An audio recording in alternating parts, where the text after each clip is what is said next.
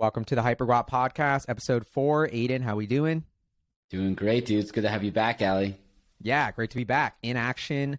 We had a great end to the week last week, getting some really exciting startup calls in. And it feels like we're pushing through. We're finalizing this fundraising process, trying to close the last couple checks. But I feel like that's like the boring business part of this whole thing. Now we're back to what we want to do: meeting with companies, scheming with founders, deciding how we're going to deploy that capital. And yeah, it's exciting. And so I feel like we're turning this new leaf on the new chapter of the fund. And it's honestly been very surprised. Props to you at the deal flow and the calls you set up, in a good way. Well, yeah, we had an awesome call last week, which I feel like I had to kind of push you to get on the call. You were asking a bunch of questions, and I could see you get more and more excited. So I was like, yes, I'm so hyped that it went well, and to see you get stoked like that. And it's just it's fun switching gears now to what matters, which is the founders. And I feel like I've been always meeting with founders, but now it's when you have a fund, it's you're able to really kind of put those conversations in hyperdrive, and really kind of reach out to people, set up meetings, and they're willing to talk to you. Yeah, and I love the fact that we're meeting with companies that are at this critical stage where it feels like our capital really matters, and we can be a key partner. That's kind of been exciting. And yeah, that call we had last week was awesome. It was the first thing I was thinking is damn, the website's not looking that dope. And then that was the first thing he said. He's like, I know our website sucks. And I was like, okay, we're making moves. But yeah, and it got me thinking of how do we create a standardized process? Because when you look at a public company, there's the SEC filings, there's, GAAP accounting for revenue, there's quarterly revenue. It's a very systematic, transparent process, probably way overburdening companies on how much they have to report and all that stuff. And then you go to the private companies pitching you, and it's everybody's got their own metrics. One company's telling you nothing about financials. The other company is showing you way too much about monthly financials, and you can't zoom out. And so how do we start to what I've been realizing is I want to have a form. At least whether the startup tells us it or we create it internally, we have a fact sheet that's a sports card for that startup, year founded, founders, sector, revenue. The biggest innovation that I think is this is big breakthrough.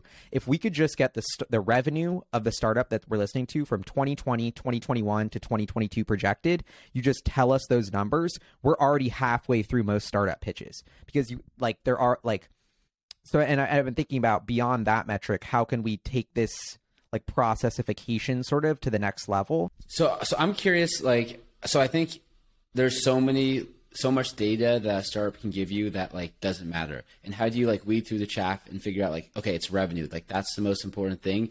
But it's not always one size fits all, for a deep tech hardware company that might not be profitable for a long time, there might not be revenue for a long time. So it's how do you think about that? And obviously that'll be on a case by case basis, but I think that kind of bleeds into it depends on the type of company too. Yeah, and we've invested in companies that have revenue, that are just about to start making revenue, that don't have revenue for 3 years because they're doing hard deep tech and they're super early stage. So we see all that. But I think the transparency of, I don't want to know what the startup founder thinks I want to know. I want to know the facts. And then I know your business model is super hard, so I don't care that you don't have revenue for 3 years. I want to assume that myself. I don't want the startup founder to yeah. And I just think it cuts through the noise, because I think, like you said, there's a lot of metrics, and even the startup founders themselves many times are not astute investors. Their job isn't to look at startups or invest in public companies. So they're not used to framing their investor relations story the way that those good investors are used to reading it. And so my favorite companies are when we almost start helping them with their investor relations on the call, because I think that's even bigger than our media component. I see being able to give investor relations advice behind closed door adding way more value than mentioning them on the show, which nobody understands yet.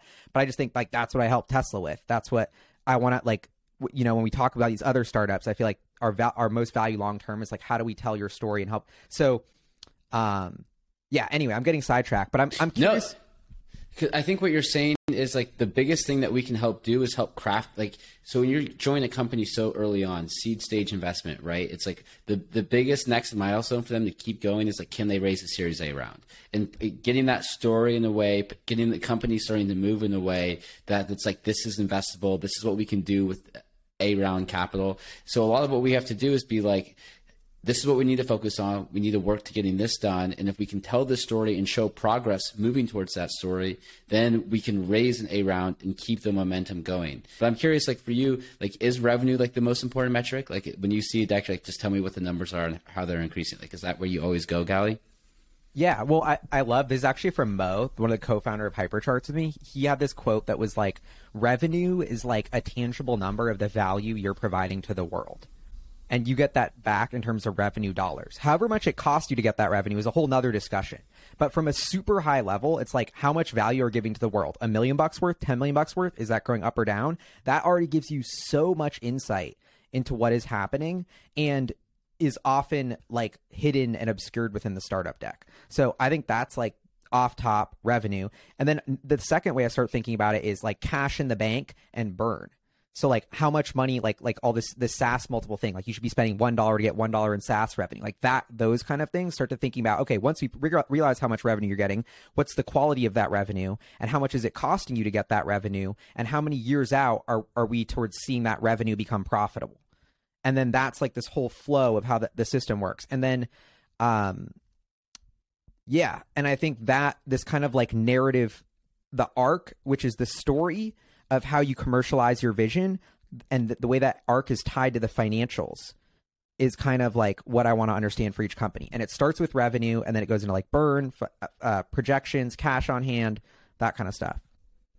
Totally. And for each business, it's going to look like very different. And one thing that I kind of learned recently in the book, The Power Law, it's like a book about VC, and it talks about there's like technical risk and there's market risk. And sometimes when there's the most technical risk, there's the least amount of market risk. So if you think about a business like SpaceX or Tesla, when you're pioneering like a new technology, there's a lot of upfront capital to get things technically right and do that. But then there's like this exponential scale for how you can like address the market. And so I'm like super interested in businesses where they're creating true value to society technically, and they're starting to overcome those hurdles. And then it's just about getting it to the businesses or the people to be able to use their invention.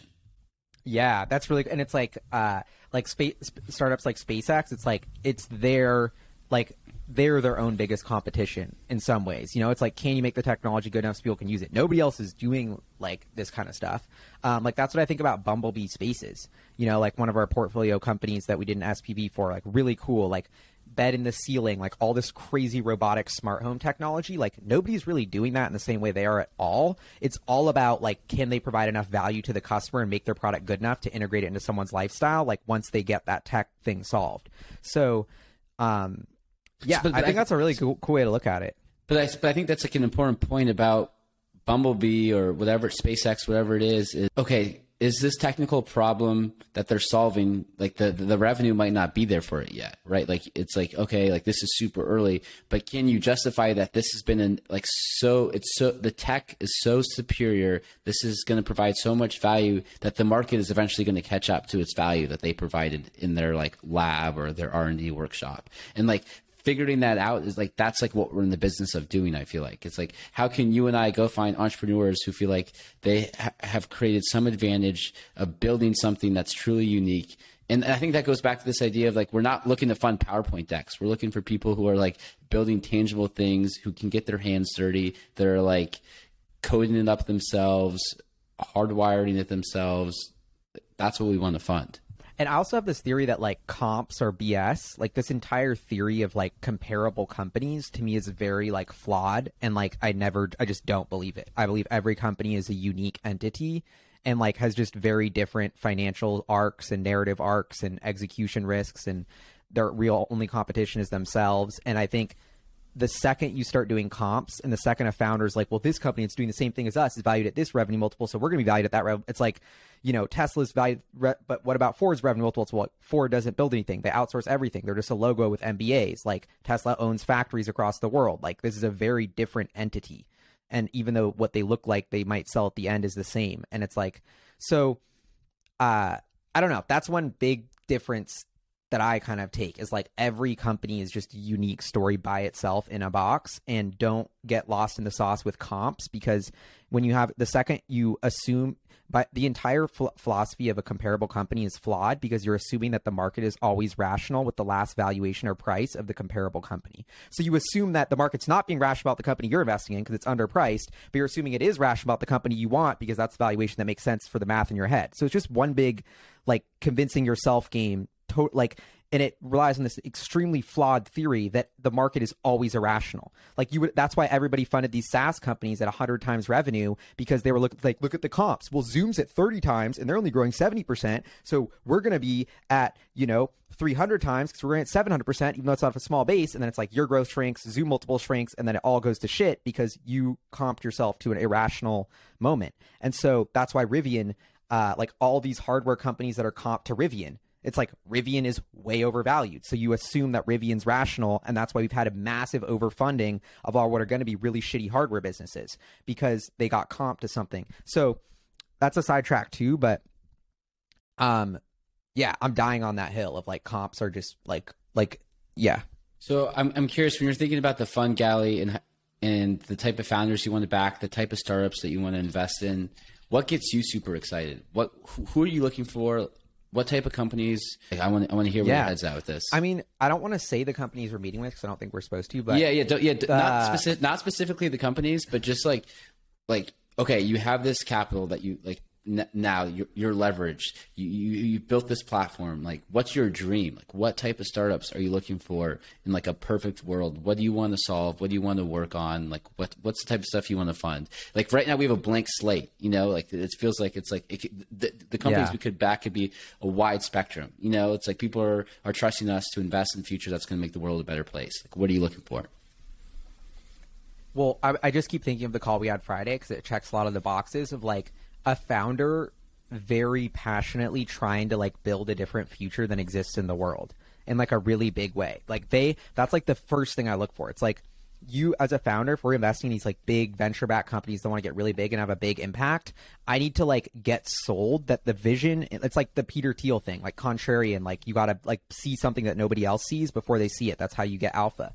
And so I think like these founders that have a unique, that are tackling, and it's like a scale. It's like we have these industries that are the biggest problems. I would say like food production, like plastics, like energy. Like we know these are really big problems. So I want to find these entrepreneurs who have like gone 0 to 1 enough to where they've proven they can have like whatever their thing is working. And then they have this totally different vision for how that supply chain or industry works.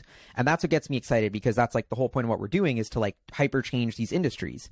And so and I guess that seems simple at a high level, but a lot of founders where I struggle to get excited and invest, it's like, well, it's like, I'm always like, give me more of the vision. Like, where does this go? Like, and if they don't have that painting in their head for 10 years out, exactly what their company looks like, then I just don't think they have the clarity and vision to pull it off. Like if you're a CEO, and there's so many examples I'm thinking of, but it's like, how much money do you need to get to profitability? What does your company look like in 10 years if everything goes right?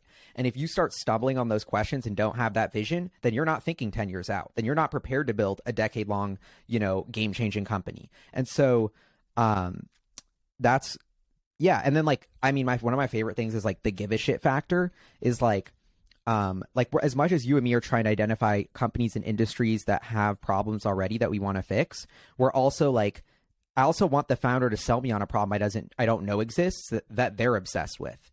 And that's kind of what gets me stoked, is like these founders who just nerd out and are obsessed with it, are solving their own problems and have kind of solved it in a really tiny way. And it's just ready to take the solution global.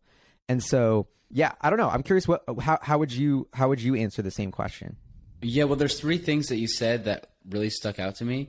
One is like that crystal clear view of like the future, 10 years out, like long-term thinking, like clarity of vision. And it shows like the scale and impact of like, if this works and this goes right, what does that look like? You know, like that's like a big thing of what you said. And then like the personal antidote, like why is this person uniquely suited to solve this problem? Like why is this person perfect? Did they just come up with this idea like a few months ago because they were looking for something to start? Or is this like something that like they live and breathe, that they're going to work on this for 10 years, and even if it fails, they're just dedicated to this. They're like hyper obsessed. Like, you know, you look for that type of like dedication and obsession. And then the third thing that you said is like, okay, so we want to back these companies predominantly at like seed stage, right? We want to be some of the first money in at the, believe in founders before anyone else does, right? And it's like during that time, how can we see their business kind of go from 0 to 1? Like kind of find a little bit of product market fit, showing that it works, and then how can we work with them to kind of show where like the cannon's going to go and shoot to, you know, like where they do the Series A, how they scale this. So it's like that's like our sweet spot of operating is, okay, you've proven it works. You've shown like the beta phase of what you're building, and now it's like how can we position this in a way to show like the open land grab of what you're going to do? How can we paint the picture for other investors, for other employees? How can we tell your story? Now that we've shown this, we can do this. And yeah, like that's what gets me super excited. But when I think about the companies that I'm super interested in funding, it's like I keep coming back to like real tangible value. Like, is the underlying thing you're doing valuable to our species? You know, it's like people get so caught up in like, oh, there's a huge market for this, or it's a better product for that. But it's like, I think if you focus on like the true value of what it brings to our planet, then it's like the market's going to work. The business is going to work. You know, like you're going to find a way. It's like, but if you technically can develop something that no one's like done before, if you're working on like a nuclear reactor or electric airplane or like a way to optimize human health and monitor all your organs or whatever it is, it's like these are things that our species need. And then it's just figuring out the business model, working with them to get it there and scaling it.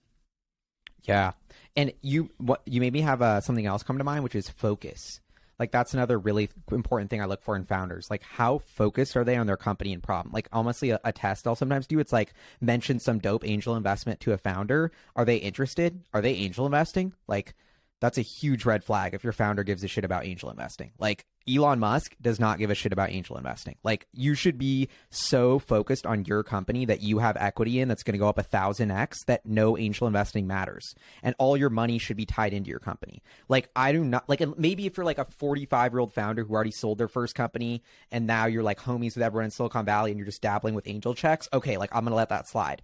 But if you're like a never been successful founder and you're also dabbling, like that's just one really like red flag I have. It's like, and that goes back to the thing of focus. Like if you're not obsessed and focused on this, then like, and you're already, and that, what does that show you? If you're looking at angel investing, it already shows you that you're looking for a plan B to make money.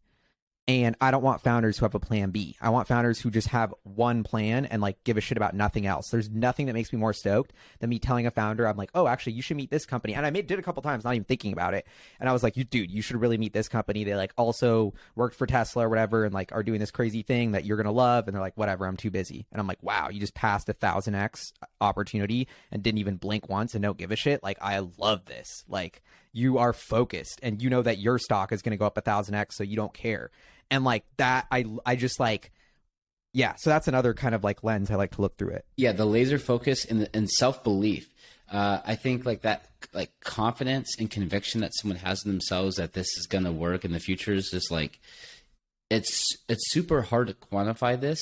When someone says that they like, it's the X factor that you and I talk about. Like, is this person have the X factor? And like, how do you find people with the X factor? And sometimes it's like what you said. It's like we might not know the businesses that need to be changed or the industries that need to be changed, but it's like this person is freaking passionate about solving something, and they have the X factor to solve it. And I don't know half the shit they're saying, but I believe that this person's going to figure it out. You know, and I want to learn and roll up my sleeves.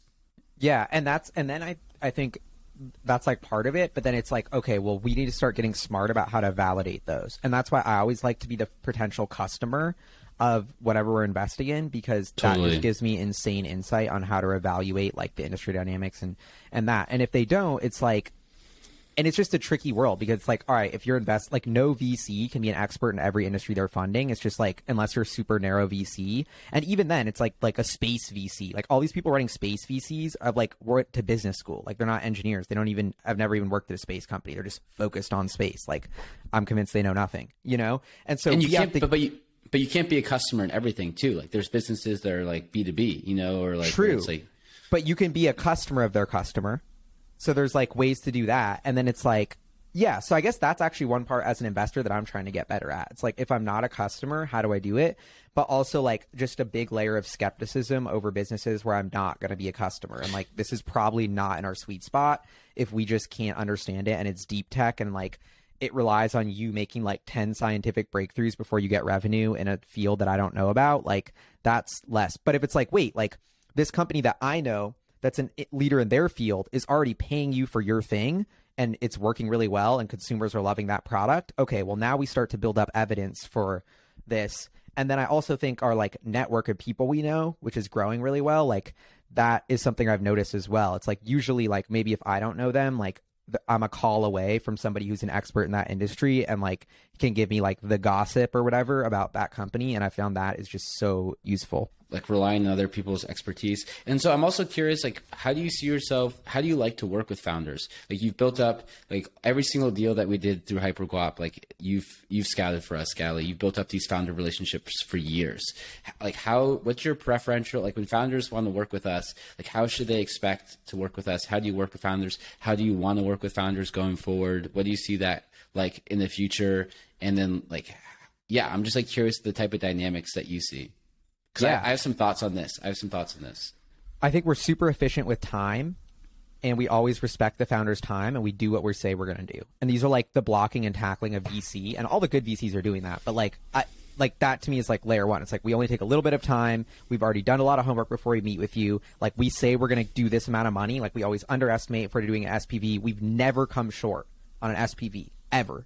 We've never told a founder 500K shit. It's only 400. Like we always underestimate and play that game. And so, and I've been hearing a lot of feedback from founders. It's like every other SPV doesn't do that and always over promises, under deliver. We're getting rep for under promising, over delivering. So I think that's huge. But I also like to me, that's really at the end of the day, I'm an investor. Like if I was a founder thinking about why I want HyperGuap, it's like, okay, they're easy to work with. They're fun to work with. They are going to wire me money when they ask them. And I get Gally and Aiden on the cap table scheming for me. And these are like smart, well-connected people who are invested. They're going to stand by me when shit hits the fan. Like I can count on them to like, you know, bounce ideas around and like call for advice. And I don't know. I also think that like, I don't want to I think there's, and then we'll talk about you on the podcast and that's all good. But I feel like if I was really building a company, I would want investors who get it, who think long-term, who stand by their word and don't bother me.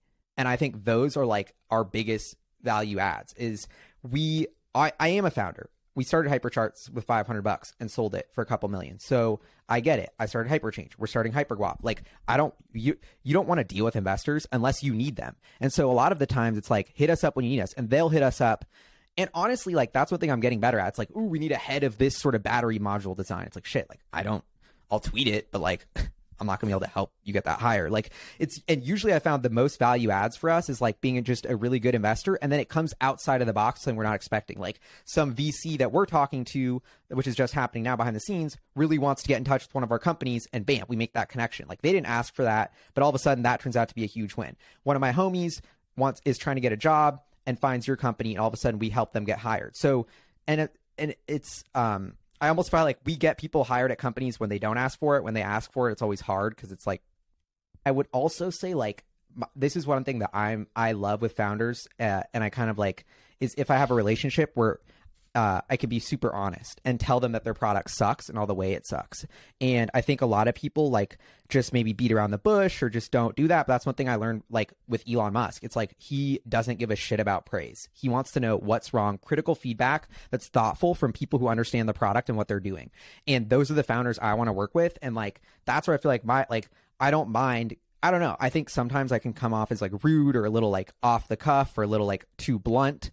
But I think that's just the founder reacting into the moment to a harsh truth. Nobody else has the like is willing to tell them. And that's why like that punch hurt a little hard, because it was real. Everyone's thinking it, and nobody said it, but you were thinking it because you're the founder and So all the time the founder's like, shit, you're right. I've been thinking about that. And like, I appreciate you telling me that. So, and how they react to that, Gally, like how they react to the cold heart feedback tells you everything you need to know. Like, do they take that that feedback and are they defensive, or are they like constructive? Like, tell me more. I have more questions. Let's like talk through this. Like how big is their ego? How in that case, and you can get so much insight on like is this person like stoked that they want to talk through the product and figure out their flaws, or are they defensive and they see it as confrontational? And like to me, it's like that's such a good sign of if this founder is going to be a good working relationship. And I feel like I actually can never think of a founder getting mad. Like every single founder that we have takes it so well. Maybe because I'm good at being like, they get Gally's coming from a good place, but like they just take it really well. And there's the one answer that I get a lot, which actually like totally pisses me off sometimes. Like, oh, well, we did a study. It's like, well, why do you have so much stevia in your thing? It tastes way too sweet. Everyone in our generation hates sugar. Stevia gives me a headache and it tastes whack, and I don't want sweetness. And it just tastes like I'm over sugaring. And everything has stevia. And they're like, well, we thought the same thing, but our customer survey says we wanted stevia. So it's like, you haven't even put out your product and you're already just like squishing your vision to what some dumbass focus group told you. Like that, you do not have the stamina and fortitude to go all the way. Like you need to know why you're doing stuff in your product. You can't be asking other people before you get like that. It's the simple Steve Jobs thing. You got to show people what they want. If I asked him, it was a faster horse. Like that's such a powerful insight. And so when I see a founder that like, if I push back on why they do this and they have some sort of like, well, it wasn't my idea, it was this person's idea. It's like, so you're not even running the company. You don't even have the vision. You don't even have the like, the courage to say, this is how the product's going to be and we're going to put it out and it's going to do well. Your art. So I'm thinking of a way to coin that new metric, like confidence and vision. Like, how much confidence do you have in your vision? Like, Elon Musk's like, we're building this electric car, 300 miles of range, 10 years, billions of dollars, but people are going to buy it. If you build it, they will come, even though everybody says nobody wants an electric car. So those are the founder. I kind of love that, like, when you push back against the founder, like you're saying, like, it's really fun to see how they react to it. Yeah, 100%. And actually, the last note on that is I think most VCs and investors, like, love to be nice. And like they are kind of in this like business mode. And I think one thing that I learned from studying Tesla and just being a no bullshit person in general is like there's limited time and we got to move fast. And like bullshitting and being nice gets nobody anywhere. So like let's just like say the truth off top right away. And that's the fastest way. That's like the 0 to 1 first principles, fastest way to progress and innovation. So that's why we need to do that. Well, they might like being nice in the short term until they have to be freaking assholes in the long run because like shit's hitting the fan, and so it's like, are you really being nice, or are you just like waiting till like things get hard and you have to deal with things?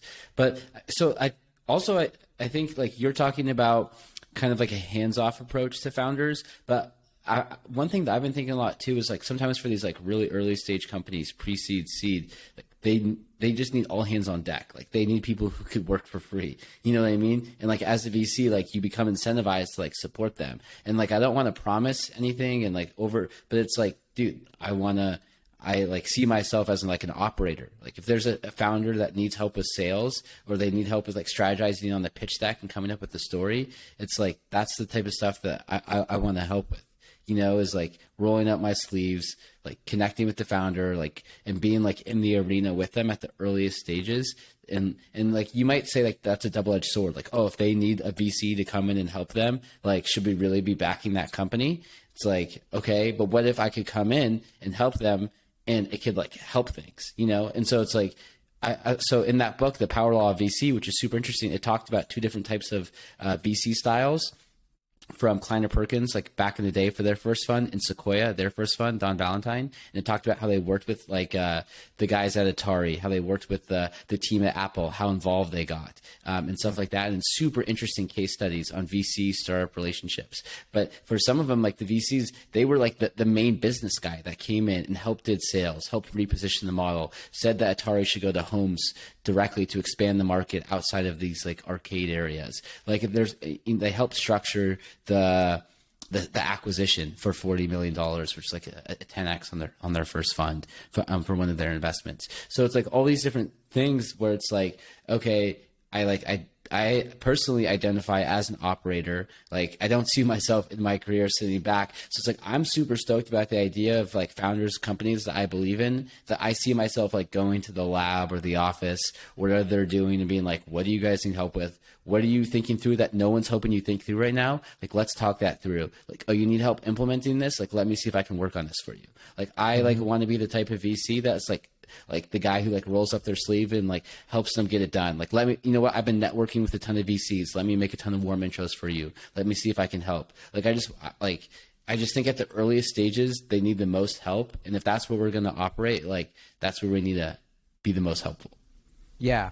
And I think you're actually good at that, because there are a lot of cases of like, yeah, well, we're working on with our portfolio companies to get like a focus group. I think that's one of our like super core competencies is like we'll run a syndicate deal for you. We get your super LPs. That's a focus group for like early product launches, super fans, helping spread the word, and helping the company engage with those people has been a super kind of like value add that they all like that you're running. So I'm like, that I feel like is a sweet, because it's like, okay, Andreessen is going to help you with HR or whatever, like all these big companies, and they just have more money. They're just been at it for longer. So they're building up more in-house stuff to offer to their startups. Mm-hmm. And I think in some ways we almost have a different value add because we're a different type of VC firm, which is the community and this grassroots like LP, super LPs. So I think that is like, when you talk about the overused value add term, that's it. And I I love what you're saying about it. But I've noticed naturally, like, this is my style, maybe just because I'm like more of an out there creative, just go, like, I need to be like inspired to do something. So you being like, help hire this guy. It's like, okay, like I don't have any headhunting connections. Like, I'm not wasting like 8 hours. Like, I just don't have the time. Like, we have too many companies. But I've noticed that just like, I don't know if this makes sense, but it's like asking us doesn't usually come out with something like, it can come out with something good, but for me personally, it's when it just comes up and I reach out and I'm like watching from afar, and it's like, fuck guys, like, this is what we got to do. Like, I see your inventory stacking up. I see we need to move this product. I know how to do it. I know the customer to call. Like let's just get this. You need to fire that person. Like, bam. And I'll just come in and like moves have been made, and then like amazing value add. And I think that's a great point. Like, sometimes the founder might come to you and you're like, okay, I just like not really sure how much value I can provide here. But it's like, you know better than anyone else what you can provide. So it's like, yeah, when you see something in the business, it's like, I can help here. And then you can tell them, they're like, oh wait, we didn't even know you could help with this or could do this. They like, and that's like the most value. It's like, it's something that they didn't even think of they needed. And then you go and like solve a problem they didn't even identify yet that they had. They couldn't even figure it out. Or like Twitter, like I want to tweet about my companies when they're doing cool stuff, and then that always gets them a ton of free Twitter clout that would cost like a huge amount to pay for and buy, and it's amazing branding, and it's just like so powerful, and just like, and like that's my sweet spot. So I almost think of it's an interesting dynamic of like, I kind of think we overcorrected to the like VC should help you do everything, call them when you need them, to like get like, we want to be with Andreessen because they are way better at helping you in certain areas than we are. So it's the dream team is like us tripling down on the ways we can help you that we know we're good at, not trying to replicate what these other big funds are doing in-house with just way more money. And so I think it's cool to see VCs hone into their value add in different ways and like make sure it's complementary to the other one. Like, I also think that we've been through a bull market, and the ability to like stand by a company when shit hits the fan is like something that I like. That was, Tesla was it was just so relentless, so much, we're about to be bankrupt, so much hate, and just like standing by the company then. I think that's going to be a big value add that Hyperguap has. That will take time to play out, because I just think a lot of, frankly, the VCs who are our age and are new haven't lived through a recession and haven't like actually had the hard, like it's really easy to like be cheerleading for your company when they're winning, but what about when they're losing? And so I've been on the losing team a lot of times and like know how it feels, and know that's when the founder need help. That's when he needs somebody to call. I think having an investor who's like been through that gauntlet is priceless. And I don't think many startup founders are asking their VCs how much time, what was the biggest company you had that shit hit the fan and it was about to crumble, and did you stand by them? What'd you do to help? Were you making YouTube videos nonstop to spread the word so that retail investors could fight back against the short sellers and you could have a prayer to raise more capital and be profitable? Like, that's when you needed the help. That's when your VC like had to come in. Can we talk about our favorite startups? Let's do it. You want to go first? You go first this time. I feel like I went first the first 2 times. Okay. Yeah. So my startup of the week or of the episode is Sandbox VR. So this is a company that makes like VR places to go. You put on a VR headset. I just did this with my friends. Put on a VR headset. You have like a gun, and you're basically playing a video game. And you can. There's all these sorts of games. You're in like a room. They have all these sensors on your hands and feet. It was just a wild experience. We play this like killing zombies games. I'm not into like guns or zombies and like video gaming at all, but I was like, wow, this is so, it was like, it felt like we went to the movies, but it was the movies of the future. Like, we got out of it. We felt like we were in a movie. We were working together. We're running around this room. It was a good workout. It was active. It was so immersive, so engaging. And I felt like it was the first time that VR and technology felt like it was bringing people together in a community. And that really made me excited of how can we use technology to bring people together and create shared experiences, not tear us apart. And so it's weird that a VR company would do that, but I think they're onto something huge. And this idea of you're not going to do the metaverse from your home, but you'll go somewhere to do it with better equipment, whether that's for working out, whether that's like physical therapy. Like, I just think there's so much potential beyond just having fun in video games.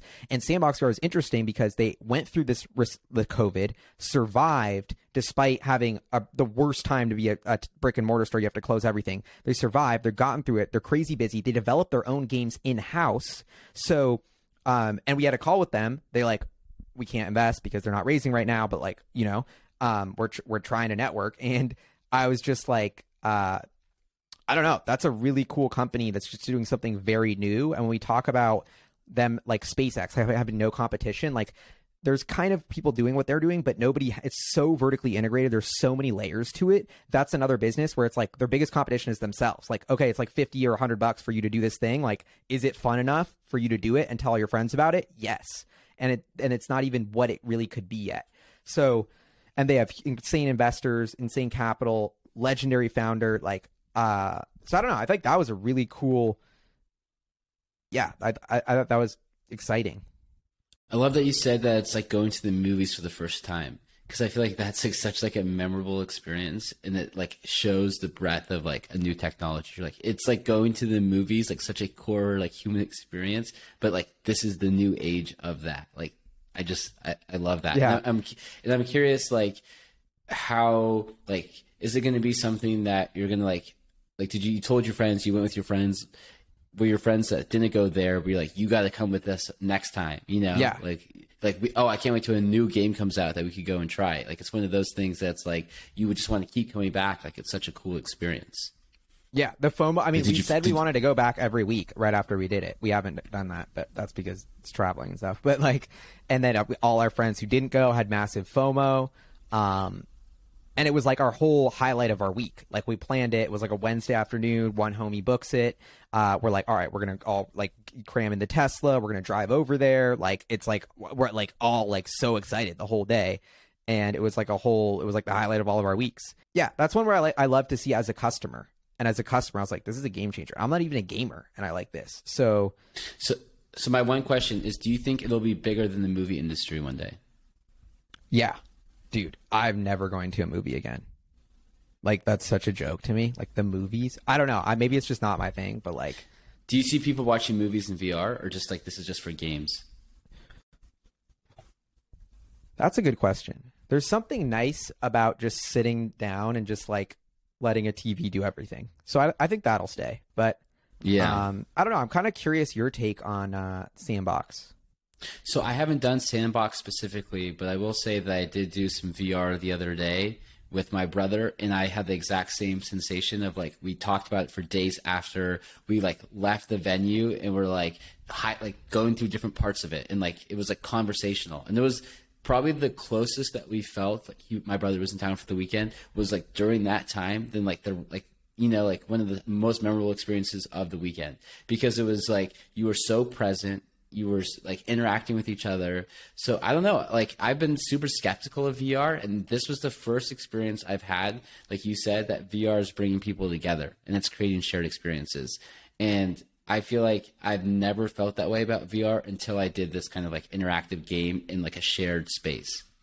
Yeah. No, it's definitely like, yeah, I agree so much. Like so many experiences with VR is just like, I have a headache. I wasn't dope. And this is finally the moment where it was fun for everybody and we're all loving it. So I feel like that is just, to me, it's like, this is worth taking note. And the whole idea of like more time in the metaverse, like, is it behind a computer or is it active? Like, I just think they're pushing on this really big boundary of the human experience in a digital space and blending the physical and digital. And that's like everything of where I see the future going. Totally. Yeah. Blending the physical and that was the key part of the experience. It's like having all the camera and sensors in the physical space that you're in and like actively moving around. Like for me, that was like every time I've tried VR before that, it's always been at like someone's home and you just put on the headset and you're just kind of like, you feel like isolated from everyone else in the room, where it's like when everyone's in the VR room and everyone is kind of interacting with each other in the space. It's like, it just enhances everything. I can pitch you on the startup because I don't think I pitched you on this one yet. Okay. So Fount Bio is changing the way that we monitor our healthcare. So I'll start with the founder. Andrew has been he's been designated by the U.S. Army as a mad scientist. He worked with Navy SEALs to get them prepped to send them off to do like excursion missions to like improve the way they perform. Crazy background. He ended up working on like performance for like sports organizations, the Miami Heat. So this company, Fount Bio, right now is working on a high-end product for like executives or athletes where they charge $5,000 a month right now, and they already have tons of paying customers to basically take all this data on your body. So how your organs are functioning, how your blood's functioning, your like sugar levels. It's the most comprehensive data set over like a 3-month time period. And then you have like a Navy SEAL assigned to you that can then give you insights on how to change things. And it's using these insights to try to create an AI algorithm to recommend you things. Once they figure out what Andrew would recommend at these times, like he did for all these peak performers that he was doing at like the Heat or the Dodgers, now their software, like put it into software so it can scale. And eventually you're like, it start with the high-end product, but eventually this could be something that they want to scale to like a $30 a month SaaS product. And that's what they're working towards. And yeah, it's just like, they're working with the head of product at like Instagram. They're working with all these executives, and it's like a concierge red carpet service. And the goal is to scale it. Yeah, this is so cool. And it's like all the biohackers are on the other end of the spectrum, where these like everyone's using the diabetes patch to monitor glucose and then putting their own software on top of that, like Levels and NutriSense. And that's one end of the spectrum versus like continuous monitoring versus this is like go in and get all the tests and then we give the data. But it's the same thing of like empowering you to know your data. Like I don't know any of the stats in my body right now, but there's so many stats, like my hydration, my blood, this and that. Like I don't even know, but there's so much that I feel like I'm not in control of, that I get a snapshot, I get a picture of when I go to the doctors once every 6 months. And it's like, that's such a bad way to like, yeah. But even when you go to the doctor, you get just like just one blip in time, right? You're saying, and it's not comprehensive. And it's like you're checking on like your bank account or like all this other data all the time on your phone, but you're not checking on your health, like one of the most important things of all the different data and how you're doing. And so like they send you all these hardware devices like the Levels, like the Oura Ring, all these things to monitor your sleep. And then their app like aggregates all this data. So it's like creating this like comprehensive thing, and then insights over time, and then recommendations for you to try things. Oh, you should meditate. Oh, try skipping breakfast in the morning these 3 days. Oh, try adding breakfast. So they're trying, and they think that like everything should be personalized. So it shouldn't be this generalist thing like don't eat breakfast or eat breakfast. It should be like, let's see how your body reacts, and then we'll tell you what to do. Wow. And I love this. I got my mom on Athletic Greens, you know, the nutrient thing. But I'm thinking like Athletic Greens has got to go in with this. Like, how does that affect your body? How do all my stats change? And my mom was like, it just makes me feel really bad. Like I'm overwhelmed by a full scoop. Like I take like a third of a scoop and I love it. And I'm like, wait, like, why is athletic greens the same for every person? You're going to tell me if you're 6'5", 300 pounds versus my mom who's super tiny that they should get the same amount of every nutrient? Like, no way. It should be adapted. So even like athletic greens, which I think is so cutting edge and awesome, I'm like, they haven't figured out to tell you to scale your portion based on weight. Like, that should be a no-brainer. And the second you get the data on your body, you're like, wait, your levels are out of whack. Like, well, I think what you said is like every startup, there's no comps, right? You have that theory. Like every person is unique. You know, we're not all the same. So it's like everything is personalized. Everything is unique. And so it's like you can't just do these generalist solutions. And the people that can get more data on things and create like their own robust kind of analysis and understanding, like that's where the world's heading. Every startup is unique. Every person is unique. And it's almost like if you were an investing analogy, it's like Warren Buffett gets his like SEC report once every 6 months, 50 years ago. It gets like one snapshot of a picture of a company versus like you literally looking at their bank account in real time, you know, and revenue flowing in real time. It's just like night and days for terms of analyzing anything. It's like a still picture that's taken once every 6 months or a video that's always running. What's going to give you a better sense of what's happening? And so I'm stoked about this revolution in medicine. And I think there's so much obvious low-hanging fruit when it comes to health of like, I'm like getting like weirdly dehydrated after I have like some sort of food. Like that should be a really simple thing to know. And like that food's giving me headaches, but like I have no data. Like when I'm trying a new protein powder, like how does my body react? Like there's so much data that we're just blind to. That is, I don't know. I think a big revolution is coming here. Totally. And I think a lot of people are everyone talks about preventative medicine, like our healthcare in the US is backwards. We wait till acute things happen and then try to deal with it. So someone that can find a way to solve getting more data on people over long periods of time, like that data, first of all, is going to be a gold mine. When I talked to Andrew, the founder of this company, he said that this data, so they're trying to get 5,000 people on this high-end product. They think that will give them the insights that they need then to create like a SaaS product of it, essentially. And so he said like that data set alone of 5,000 people over like a long period of time across all these different metrics, that's like worth $1 billion in and of itself. No one's generated that data set. You know, people are paying money to get that data. They're actually getting paid to get that data. Like it's mind blowing. Yeah, I don't know that, but like the devil's advocate in my brain is like, okay, you have a set of data that's worth $1 billion. Like, no, it's not. Like if it's worth $1 billion, get $1 billion in revenue for it. Like, don't just tell me your data set's worth a lot without making, like, it's not worth anything until you get money from it. I don't know. I don't like that kind of like, because there's a lot of businesses like that where it's like the value's in the data, and then they never like that. They like just that's business lingo. That's a PowerPoint slide. You know, totally. It's like, well, like, what can you really do with that data? Like, that's like, show us the value. Not just say that it's a $1 billion valuable like, data. Tesla's getting billions of miles of data, and now they're making their FSD better, and now they're charging more. So like we have a path to like see how that data gets monetized. But if you don't have a path to that monetization, like they're already monetizing the data. It's people, those 5,000 high-end clients paying whatever, you know, they're already monetizing that. So, yeah, you need that's the a cool one though. Yeah, you need the tangibility. Yeah. Because I would say like Waymo would argue that they have $1 billion worth of data, but like it's, you know, nobody's paying for it. So it's show us the bridge between the data that you're connecting and how that's going to result in like tangible benefits to the company. Like that's when this data set becomes valuable.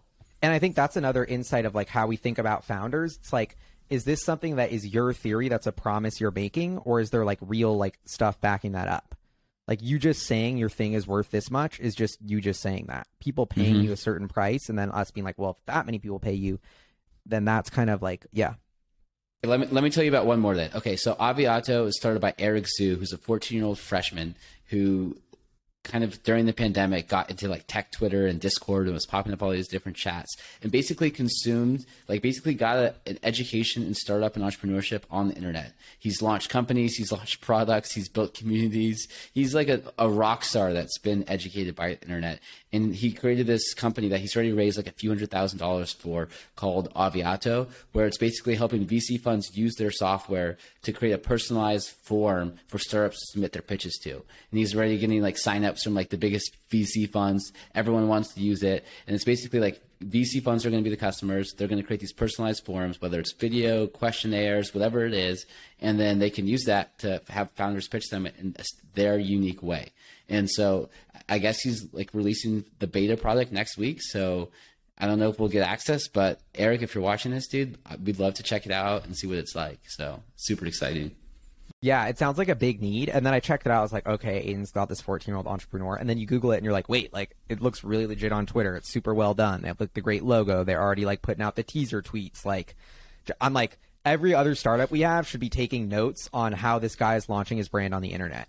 Like, you know, regardless of whether the product's even dope. But I'm like, for that, it already caught my interest. And I don't know. I just love that story. And they called it Aviato, which is like a joke based on the Silicon Valley show, Erlich Bachman's first company, Aviato. So it's like, this guy's killing it, honestly. I'm like, wow. Like, I don't know. You just told me that before this call, so I haven't had a chance to look into it more than like 10 minutes. But like, I thought that was worth mentioning on the podcast just because it's like, damn, we got a 14-year-old founder. Like, this guy seems like somebody to watch. You know, like they're only getting younger. You know, it's like Zuckerberg was 20. Like, there's gonna be a 14-year-old founder who builds a $1 billion company. I'm not saying it's this guy, but like, I don't want to count that out. You know.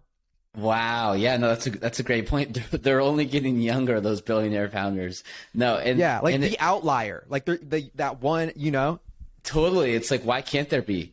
You know, like what's stopping someone who just gets the game? And I will say, when I spoke to Eric, I like couldn't stop laughing because I was so impressed. He seemed like he was a seasoned executive. He sounded better than some executives that are like 50 years old. Swear to God. Like he just like the standard lines, the way he reacted to things, like the chill factor. It was like this guy's been doing it for like several decades. It was like he's just been living on the internet and taking in how people do things and just like had the playbook and was like, it's all he knew. It was just like, but it's not like luck. It's like, no, this is kind of our hustle. theory. It's like hyper change. It's like, okay, the hustle is the limit of your potential. This guy's putting in 2 years of hustle work on the internet. He's young AF with an open mind, able to like learn. And that's exactly our theory is the internet democratizes learning. Like there's going to be people that are 12 or 14 that are super advanced and able to comprehend it and soak in that knowledge and execute on it. And that's right. Like kind of the theory of hyperchange is like the internet is democratizing knowledge. And so, yeah. So to me, it's like this actually just, it lines up like, and it's like winners win. That's one of my favorite mottos. It's like, you see, like Elon Musk, like it's just so simple, like winners win. And they keep arcing like this guy doesn't, I don't know. I think it's a feel good story. And it's kind of what makes why I love the startup world, because it's like, they think it's this kind of closed off ecosystem, but it's like, you do got to play the game. You got to learn how to VC works. But if you are like, nobody cares where you come from or how old you are. If you're walking the walk, like, you know? And so that kind of makes me happy. Yeah. No, I think what's super interesting, like winners win, like anyone can learn anything on the internet. Before, like the internet unlocks the most genius people in society, right? It's like never before could someone go on the internet and learn how to code, learn how startups and VC work. But now it's like people who are interested and curious, you just let the mind go onto the internet and like it can flourish. And it's like such a beautiful this thing to see when you see like these young kids who just like have like this innate curiosity for it and their potential is just like untapped. And yeah, it's like before everyone was hindered by just what was around them. But since the internet is unlimited, like you always say about Ethereum, it's the limit of your imagination. The internet is the limit of like your imagination. It's like these kids now have like unlimited potential and it's super exciting. Yeah. And even like that Ethereum note, it's like, that's why I love Ethereum, because it's almost like building on the internet without permission. Like if you can just code it and deploy it and nobody can stop, like your parents can't tell you no, because like it just happened. And so I think that's going to be a really awesome thing for innovation is we've already seen a lot of stories of like, you know, teenagers and young kids who learn how to code, making a ton of money on the ETH blockchain and just being entrepreneurs and nobody permissionless deployment of code. It's kind of a true democratization of how good your code is with Ethereum and stuff. And so I think this is just the norm. We're just going to see innovators, you know, if you have 8 billion people, like these outliers are going to it's easier for them to start like gaining traction on their career earlier. I think like one quote I keep coming back to is this line from Kevin Kelly that everyone's a noob nowadays. Like you're always like, there's new tools that are constantly coming out. Like we're recording on Riverside. We both had to learn it, like Squarespace, whatever it is. Like your ability to be a noob and learn new tools is like the name of the game that we're going to have to operate in. This is why like the next generation is so hip, because they can learn the new tools faster and faster. So it's like the younger generation has a unique advantage because they're used to like constantly learning the hip thing to like fit in and be with things. But as you get older, you're like, oh, I don't want to download this app, or I don't want to try TikTok. You get jaded. But it's like, no, like the secret sauce is like, can you download the new app? Can you learn things? How good is your ability to learn and try new things? That's where it's at. Yeah, the adaptability is kind of the alpha. Ooh, I like that. Yeah, that's good. I feel it. I see it coming. No, I think this has been great. I think a lot of I'm excited because I think now we're gonna like honing in on what check size we writing, how we do the SPV model with the checks. I think is awesome, and I'm personally most stoked because I feel like the annoying fundraising part's behind us, and we didn't get into the fun game to just like meet with LPs and like fundraise. Like, I mean, that's what you got to do, but we got in this game to like find the amazing founders and back them and talk to them and help them, and now we get to do that because we have the fund, and so I'm stoked. I'm stoked to be able to start sharing like what these crazy people who are funding are up to. So one thing that I do like want to like just make sure that we cover too is our check size. You know, you talked a little bit about that briefly, how many companies we want to back. It's 25 to 30 companies, and then 2 buckets of conviction. Is it 125K and a 250K check? We got to decide those numbers. But I think that is where my head is at, is there's different levels of conviction. And one of the reasons we want the fund is for flexibility for super small, quick checks and stuff that's riskier and earlier stage. So we need to have a framework for super quick, early, risky, but more established. So we're going to put more capital in that. And then finding that balance is something that we're going to work through. And I don't want to do it on the fly.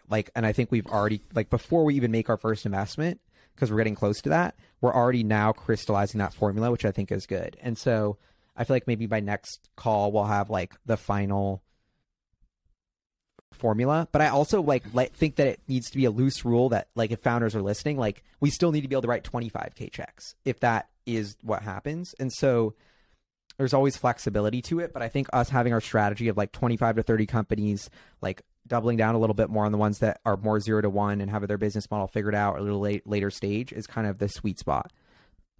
Yeah, 25 to 30 companies that 2 check sizes, but having that flexibility and being able to move quickly. We experienced it when we were talking about making our potential first investment. It shouldn't have to be how much are we writing. It should be pretty quick. Which bucket does it fall into? And let's not we shouldn't be having to figure it out every single time. Exactly. And I think that's on our end going to save us a lot of time. It's we already have, but we already know they're in this bucket, there's this check size, this is how we're going to run it, and have that processify it. We want to processify how the startups hit us up with those metrics. And so, yeah, it's kind of exciting because it was more with the syndicate. It was what deal popped up on my desk that is just too good to pass up that I want to write a check in, versus now we have a big chunk of money. How do we deploy it and create a portfolio? So that's a different switch in mindset and takes more planning, but and I'm super excited. When you think about okay, it's this Hyperguap Atlantis. It's 25 startups, so we get it back, right? It's so how do we structure that? Okay, these companies might fall into deep tech, high risk. These might be a little bit later stage software, more less risk. And it's interesting to think as we start to structure the portfolio, just thinking about it strategically as we go through the process. And I think that's going to be a fun part of it too, is building this thoughtful portfolio, while also judging each company individually. I think there's a balance there, which is each company should be judged on its own merits, a 1 of 1, you're saying. But then also it's okay, but let's think about this strategically. How much are in kind of Series A, that kind of more kind of product market fit revenue up and to the right? How much are earlier stage that we're taking a risk? So we feel like we have a really balanced portfolio that we're happy with. Elon Musk has this quote about how if you don't build stuff, there's no stuff, or everyone kind of thinks the future happens, but it's actually you got to build it. And so I think that's something I've been thinking of. It's we can't design the company that we want to change the food system maybe there's nobody building it. So we can't just like wait for that. Like we have to like see where these entrepreneurs are and like push them to run. I think that the like top down approach does not work, and I don't like that. Like, oh, like we're smart enough to decide that this industry needs disruption, so we're going to build a company to do it. Like, I think all those companies, which a lot of them have raised a lot of VC funding, a lot of them have even gone public, I think a lot of them will crumble because they haven't like, it's just the wrong way to build a company, like designing it in your head, thinking you're smarter than the market versus having like a founder who's obsessed and like pushing him and like kind of like giving him more like wind behind his sails versus like trying to build a whole new ship and point it in a direction and put a captain on it. It's like, I want to find a captain who has a ship and push him. And that's so our job is to kind of like find those people within our sweet spot and push them. Because if you told me the call we had on Friday, I would have been like, I mean, I don't know. Okay. Like, yeah, it's a big industry, huge potential, but like, you know, what's okay. Like, but then it's like, oh, we met the guy who has the team, who has the game plan, who's already solving it, who's doing this. Like, we just need to push him a little bit, and then he's going to have a real shot at doing that whole thing. Like finding what exists in the world and then like making it sure it goes in like the right direction. Yeah. Well, awesome stuff, Aiden. I'm stoked to continue this next week. Keep it doing it. Until then, you and me, we're making moves that people don't know. Even between episodes, moves are being made. Moves are always being made. Moves are always being made. Yeah, and we still got time to invest in the fund. If you're listening and you haven't invested yet, we're closing like imminently, but we do have spots left, and you can always join the syndicate to see our deal flow. And yeah, thanks for tuning in, everybody. Thanks, everyone. All right, peace. Cheers. Cheers. Peace.